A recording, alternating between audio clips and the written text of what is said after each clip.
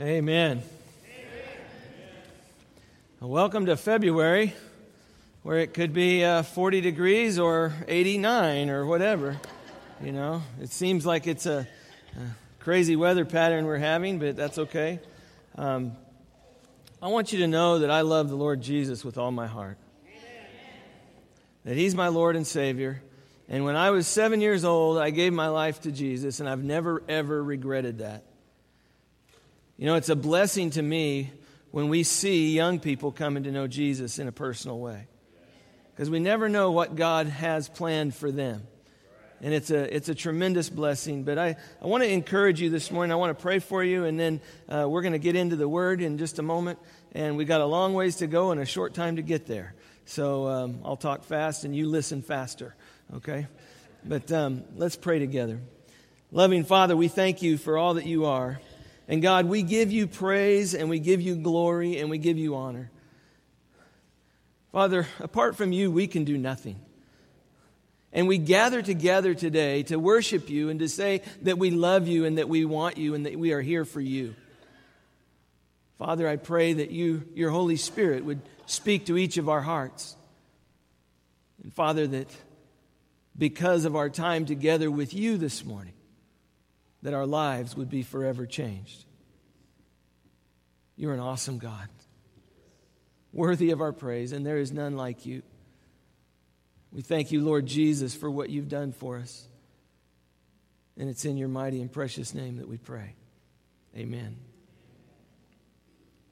You know, we've been talking about being the church today in this series that we're in. And today I want to talk a little bit about the flock of God. Being the flock, if you will.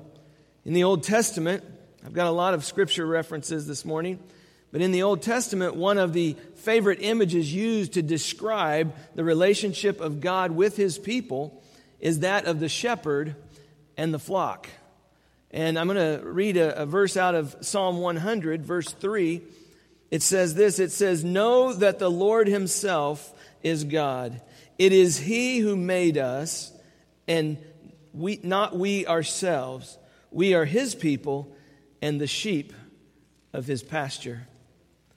You know, and concerning the Messiah, Isaiah declared in Isaiah 40:11, he said, "Like a shepherd he will tend his flock. In his arm he will gather the lambs and carry them in his bosom. He will gently lead the nursing ewes." And one of the most beautiful pictures that we have of Jesus is found in the New Testament in John 10. John 10 verse 11 says this, Jesus said, "I am the good shepherd. The good shepherd lays down his life for the sheep." Verse 14, "I am the good shepherd, and I know my own, and my own know me.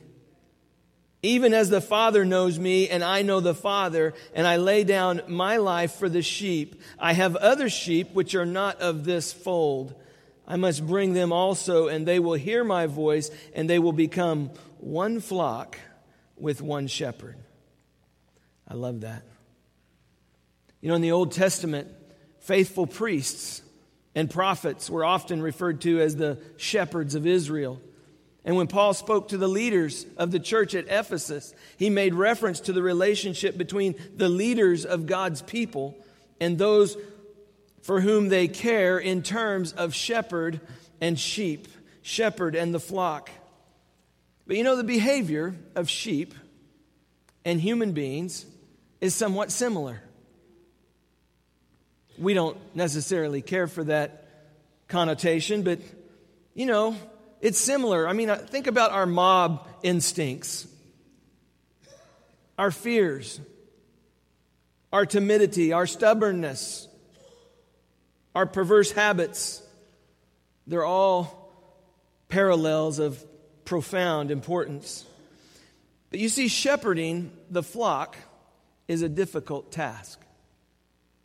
Shepherding the flock is a difficult task. I mean, sheep must be led to the water. They must be fed. They're not going to find it on their own. Sheep must be kept quiet and calm because they frighten easily. You know, a jackrabbit running through the pasture or a clap of thunder could cause the sheep to stampede for no apparent reason other than those mentioned.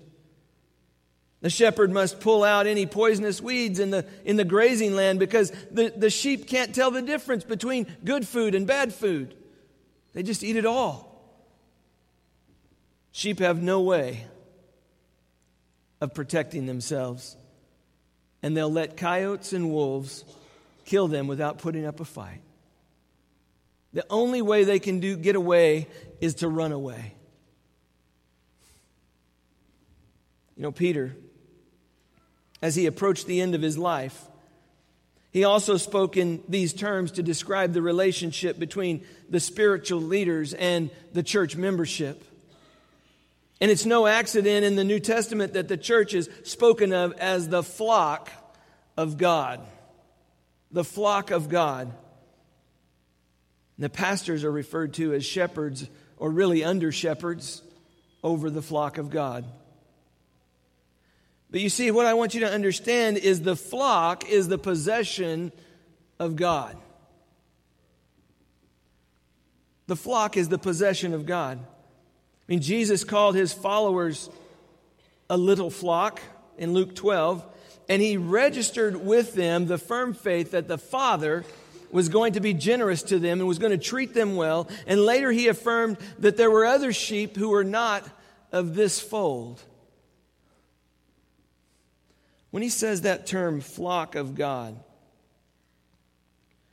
in the Greek there's a connection there. It's called a genitive, the of, and it's a genitive of possession is what it's called. The flock of God. It is ultimately, we are ultimately God's flock. Not man's, not the pastor's. We belong to God. We need to get that. We need to understand that. That combination of words talks about God's possession of his flock. His possession of us. But listen, just because we belong to him, that's no excuse for mediocre or bad behavior. We belong to him. It means that we can't take an office and be lazy about it. You know, in some churches, any warm body will do to fill a position. I mean, if you have a pulse, yep, you'll do. We'll put you in as a leader, as someone who's in charge of something. But folks, this is God's flock. It's not my flock. It's not your flock. It's his flock. He's the one in charge. We need to get that. Because sometimes we're creatures of habit, and sometimes we're lazy, and we want to press the easy button, and we want to just move through things and really not put a whole lot of effort into it. Oh, we just want to show up and be fed. But what about everything that goes into that prior to that? It's really nice when you sit down to a meal and someone feeds you and it's all prepared, and at the end of it you get up and you walk away and you don't do the dishes. But folks, there's dishes to be done. And it takes a lot. And we can't be lazy about it. You know, Alexander White, one of Scotland's greatest preachers, said this one time. He said, "I would have all lazy students drummed out of the college and all lazy ministers out of the assembly. I would have laziness held to be the one unpardonable sin in all of our students and in all of our ministers." Believe me, you don't want a lazy pastor. You don't want somebody that is your shepherd, that is an under shepherd from the good shepherd, leading you in a lazy way. But I want to tell you, it goes both ways. It goes both ways. You know, Dr. George W. Truett, let me give you another perspective here. He was the pastor of First Baptist Church in Dallas for 50 years. And often he was asked to take other positions in other churches. But he refused, saying this. He said, I have sought and found a pastor's heart. And when a man has a pastor's heart, he loves the sheep and serves them because he wants to, not because he has to.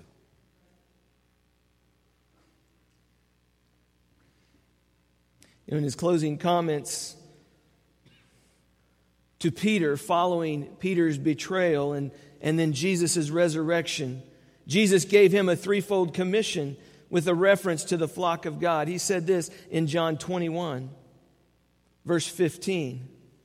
He said, so when they had finished breakfast, Jesus said to Simon Peter, Simon, son of John, do you love me more than these?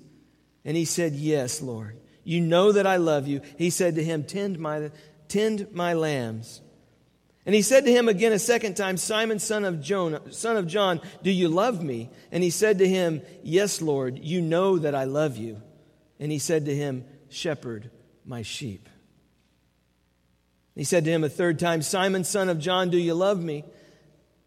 And Peter was grieved because he said to him a third time, do you love me? And he said to him, Lord, you know all things, and you know that I love you. And he said, tend my sheep. Listen, Jesus laid down his life for the sheep. He bled his lifeblood out on the cross for the flock, for the sheep, for you and for me. He purchased us with his blood. So we should always see the church as belonging to God rather than being an organization that belongs to people. He purchased us with his own precious blood. Because you see, the church is not a building. It's made up of people. People who are born again, people who have been born of the Spirit, people who have followed the Lord in obedience and been baptized and proclaim him as their Lord and Savior wherever we go. You see, the church is the flock of God. And God, as our shepherd, he serves as a watchman for us. With eyes wide open, he's vigilant, he's alert. He's not a lazy shepherd. He's one that is our guard, our protector, our defender, who provides us security. He's our guide. Thank God we have God to be our guide. We need a guide. We need a leader. And God is also the physician of the flock. He wants to heal our hurts, and most importantly, he's the Savior of the flock. God has brought about salvation for us. It's the Lord who seeks, who rescues, who restores prodigals and sinners like me and like you. He restores us. As we think about this, we recognize that under-shepherds have been provided for the flock of God. See, the work of the pastor is to be a shepherd. Martin Luther said it this way. He said, we shepherd God's flock by preaching the gospel. I like that. I like that. Because it is the gospel of Jesus Christ that has the ability to bring about salvation in someone's life. I can't save you. This church can't save you. Only Jesus and his gospel can save you.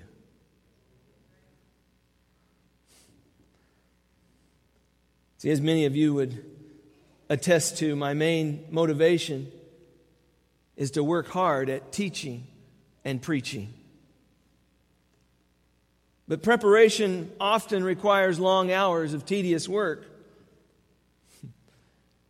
But as I consider each one of you, as I look out and I see you ready, wanting, desiring to eat something of spiritual, nutritional value, it makes my work light. Because I know that each one of you is worth it. That each one of you is worth it. I mean, I think about sometimes what the sacrifices that you all make just to be here on Sunday morning. Just to be here on a Wednesday evening. Just to come to hear some teaching. Just to come and renew your walk with the Lord. Just to come in faithfulness to Him and sit under the gospel. It has this way of recentering us. Because we're busy out in the world. And we need to come back to center. We need to come back to the Lord many times throughout the day. But when I see the sacrifice that y'all make just to be here, how could I not work hard? How could I not want to make sure that it's great? But it's not just teaching. The example that we give is huge. Puritan Thomas Fuller, he said this. He said, teaching is like putting nails in the wood, but example is like hammering them deep. See, the good shepherd should be the pattern for each under shepherd, for each one of us. The good shepherd loves the flock. Oh, he loves them. He takes care of them. He knows them by name. He leads the flock. He feeds the flock. He guards the flock. He increases the flock. He nurtures them and helps them to increase. He rescues the sheep from their enemies. Now, whether the sheep are strong spiritually or whether they're weak spiritually or whether they're backsliding, they all need the love and the care, the protection, the direction, the discipline of the shepherd. You see, I would submit to you today that pastors and ministers see to every spiritual, physical, material need that the flock has. And it's a great joy. It's a great joy and a privilege for me to shepherd part of God's flock. Y'all mean a lot to me. And I'm excited about where God has us going as a church. And it's very hard sometimes because there's so much more I would like to do. But I only have so much time. That's the commodity, time. But there's no greater reward, no greater satisfaction than me seeing God's flock content, well-fed, secure, safe, and flourishing. What a blessing. See, in many ways, a pastor or minister, and I say that because we have many ministers who are on staff here at our church. We have many ministers who serve this body. And many of you that aren't on staff are volunteers, and you're ministers who serve this body. But in many ways, a pastor and minister has an impossible task, and sometimes a thankless one. No one should ever become a minister unless they feel the burden to shepherd the flock. But I want to caution you, church, not to set your sights too high for a pastor. Because if you do, you'll be disappointed. We need to remember that our ministers are human. They may have an area that they work in, but they're human and they struggle with sin just as we all do. And sometimes they may even fail. It's when we put them up on a pedestal and when we say, oh, they're right next to God. They're made of human flesh just like you and I are. We need to recognize that because sometimes we make bad decisions. Usually it's made because of wrong information or misinformation. But we're real people and we've taken on a daunting task. And we desperately need the prayers of the flock. We need that. My dad used to say, when he was preaching, he'd say, I need the prayers and you need the practice. I heard that all my life. There's some truth to that. You know, ministers work a lot of hours, and sometimes the joke is that they only work one day a week. But any of you that have hung around me very much know that's not true. And you know what? Our other ministers don't work just one day a week either. They work hard, and I'm thankful for them. But ministers spend a lot of time at work, but they also have to balance time with their spouses and their children in order to be good examples to the flock. So time will always be of great value to the minister. And I want to say the key is this: having a proper balance. Sometimes I feel like a plate twirler, keeping all the plates going. On a train that's run away on a mountain pass. And you're wobbling side to side and trying to keep it going. Oh, it's an image, I know. I feel it, I live it. But listen, my desire is to please God and to do everything that God asks me to do. And I usually feel like there's never enough time to get it all done. Most of the time I feel that way. But we also need to remember that the task of the minister in this life is to be faithful to God and to His Word. That's his job. That's my job. That's your job. Don't look at people. Don't look at the circumstances. Don't look at the budgets. Look to Christ, who is the author and finisher of our faith. He is the one who is carrying this work. Not you, not me. It's Him.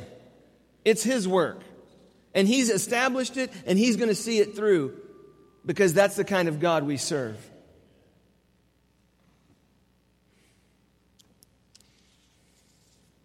But I want you to know something else. We have a responsibility to see our leaders and to be obedient there. In Hebrews chapter 13,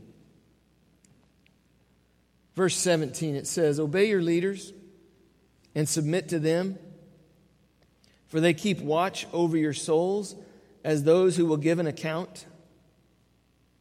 Let them do this with joy and not with grief, for this would be unprofitable for you." I find tremendous joy in serving this body. See, in God's flock, every sheep is a shepherd, and every shepherd is a sheep. I mean, the pastor, as the shepherd of the flock, is responsible for caring for and seeing to the whole flock. However, in the church, we have elected leaders who also serve as shepherds. We have deacons whom we've set apart, and they also serve as shepherds. We have Sunday school and connect group leaders who also serve as shepherds. So every member of the church is to be a shepherd to those within our sphere of influence. It goes along with what we teach and what we talk about, the priesthood of every believer. We shepherd one another even as we are being shepherded by the Good Shepherd. But we walk this journey together. See, as is the case so many times these days, pastors are overworked. They are doing too much, and many times on the edge of burnout. But some of this could be eliminated by what I'm going to call shared leadership. Shared leadership. You know, it may mean having others on a pastoral or a leadership team. It may be having others walk the journey with you. And this is a biblical example. You think about Moses and what his father-in-law told him when he was in charge of the children of Israel. He said, delegate some of those leaders among you who can help others also. Put some of those in charge of other things so that you don't have to do it all. And really, that's a biblical model. That's something, when I see the way our staff is, we have a children's minister, we have a youth minister, we have a college minister. We need a senior adult minister. And I agree with that. But we all need these ministers in our lives who are serving as shepherds in these groups. Shared leadership is beneficial in protecting the pastor from pride. Think about this. Leadership is a ministry that can quickly lead to pride and then destruction. Pride goes before destruction, and a haughty spirit before a great fall. See, having godly leaders around me helps those in leadership to stay humble. Listen to what Paul said about the office of overseer in 1 Timothy chapter 3, verse 6. He said, and an overseer should not be a new convert, so that he will not become conceited and fall into the condemnation incurred by the devil. This pride can lead to lust, it can lead to greed, it can lead to being power hungry. There's a lot of other hazards that this pride leads to. And by having people around you that kind of keep you grounded, that keep you on the ground, helps tremendously. I want people that are going to tell me, Ridge, you're not all that. And a bag of chips, box of Ho-Hos, something, I don't know. Shared leadership is beneficial, though, for protecting the pastor from pride. Shared leadership also allows more people to be cared for. Obviously, I can't care for everybody all the time. And so by having a plurality of leadership, it helps. And as the church continues to grow, we're going to need more ministers and leaders for prayer, for service, for teaching. I would say also that shared leadership gives accountability on the teaching of doctrine. This is important because the pastor cannot preach whatever he feels like preaching. There's an accountability among those in leadership, among those who also teach. There's an accountability among other godly people in the church, and it's your job to say, this isn't right. It's your job to say amen when it is right. But so many times we don't say nothing either way. And so what are we saying? We're condoning bad behavior. I pray that if I preach something that is not in God's Word, that someone would say, that's not scriptural. That's what having people around you helps with. It helps keep us accountable. I mean, look at what Paul says about this in referring to prophecy and people prophesying in the church in 1 Corinthians chapter 14, verse 29.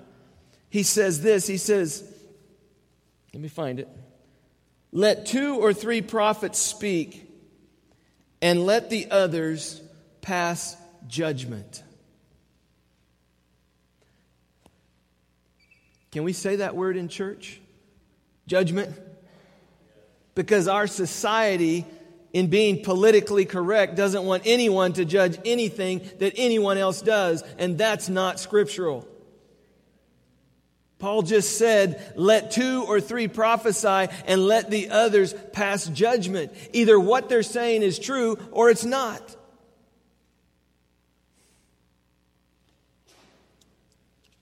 Basically, he's saying the others should weigh carefully what is being said. See, in the same way, our leaders help judge and protect the church from error. When one of the flock teaches, the other leaders should be testing what is taught. Make sure it's biblical and healthy for the congregation. See, in Acts 17, the Bereans were called noble because they were testing what Paul was teaching. Shared leadership also brings victory and safety through their wisdom in decision making. In Proverbs 11:14, it says, "Where there is no guidance, the people fall, but in abundance of counselors, there is victory." Solomon, he said, a nation will fall without having wise advisors to make a victory sure. You know, a nation might have a president, but that president has a cabinet, a secretary of defense, and so forth. Someone, a committee on budgeting, and so forth.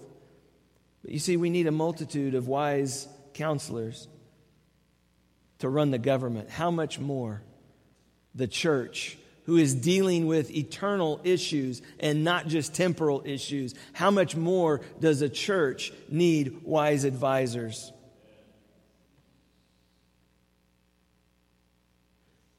I would also say that shared leadership brings continuity to a church. Often when a pastor leaves a congregation,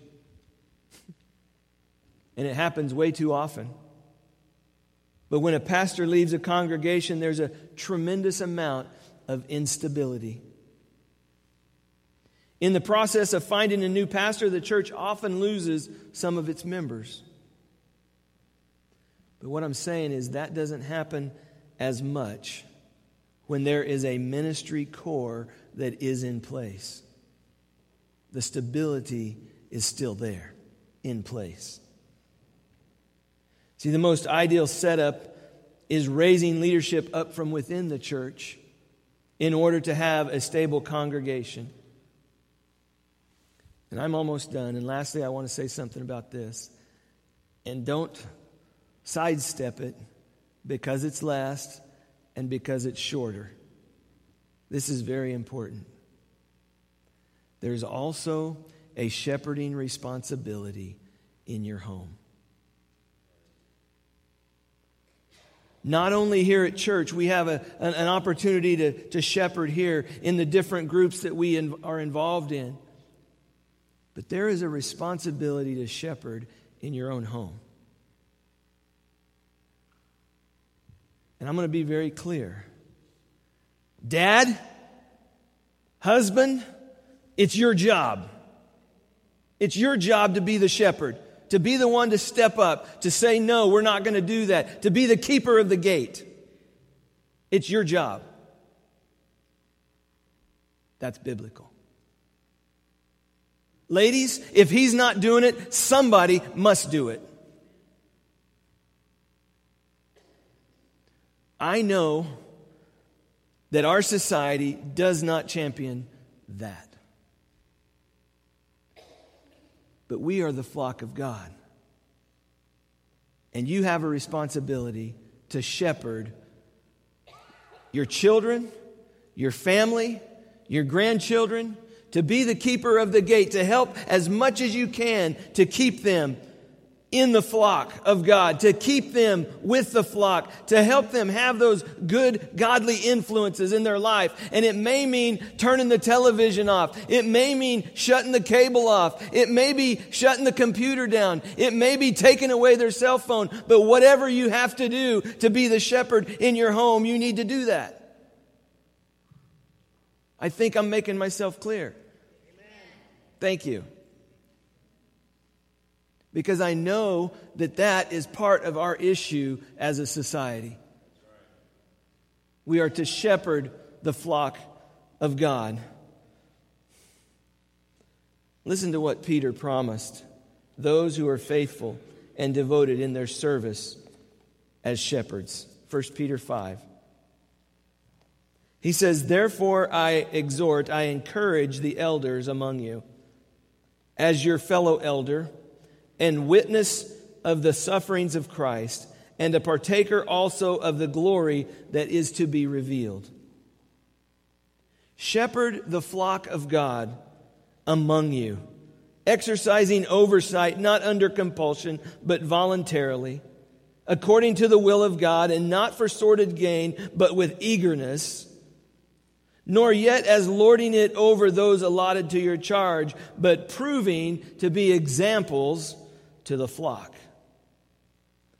And when the chief shepherd appears, you will receive the unfading crown of glory. We have a charge to keep, and it's up to us to keep it. We are shepherds. So shepherd the flock of God. The one that's in your home, the one that's in your church, the one that's in your community. Not exercising and lording it over them, but exercising leadership and being the shepherd for them. Because you see, Jesus is the good shepherd. He's the door of the sheepfold. Jesus is the door out, He's the door in, He's the door through, He's the door up. And all I can encourage you to do today is let Jesus be your shepherd. Then you too can say, the Lord is my shepherd. I shall not want.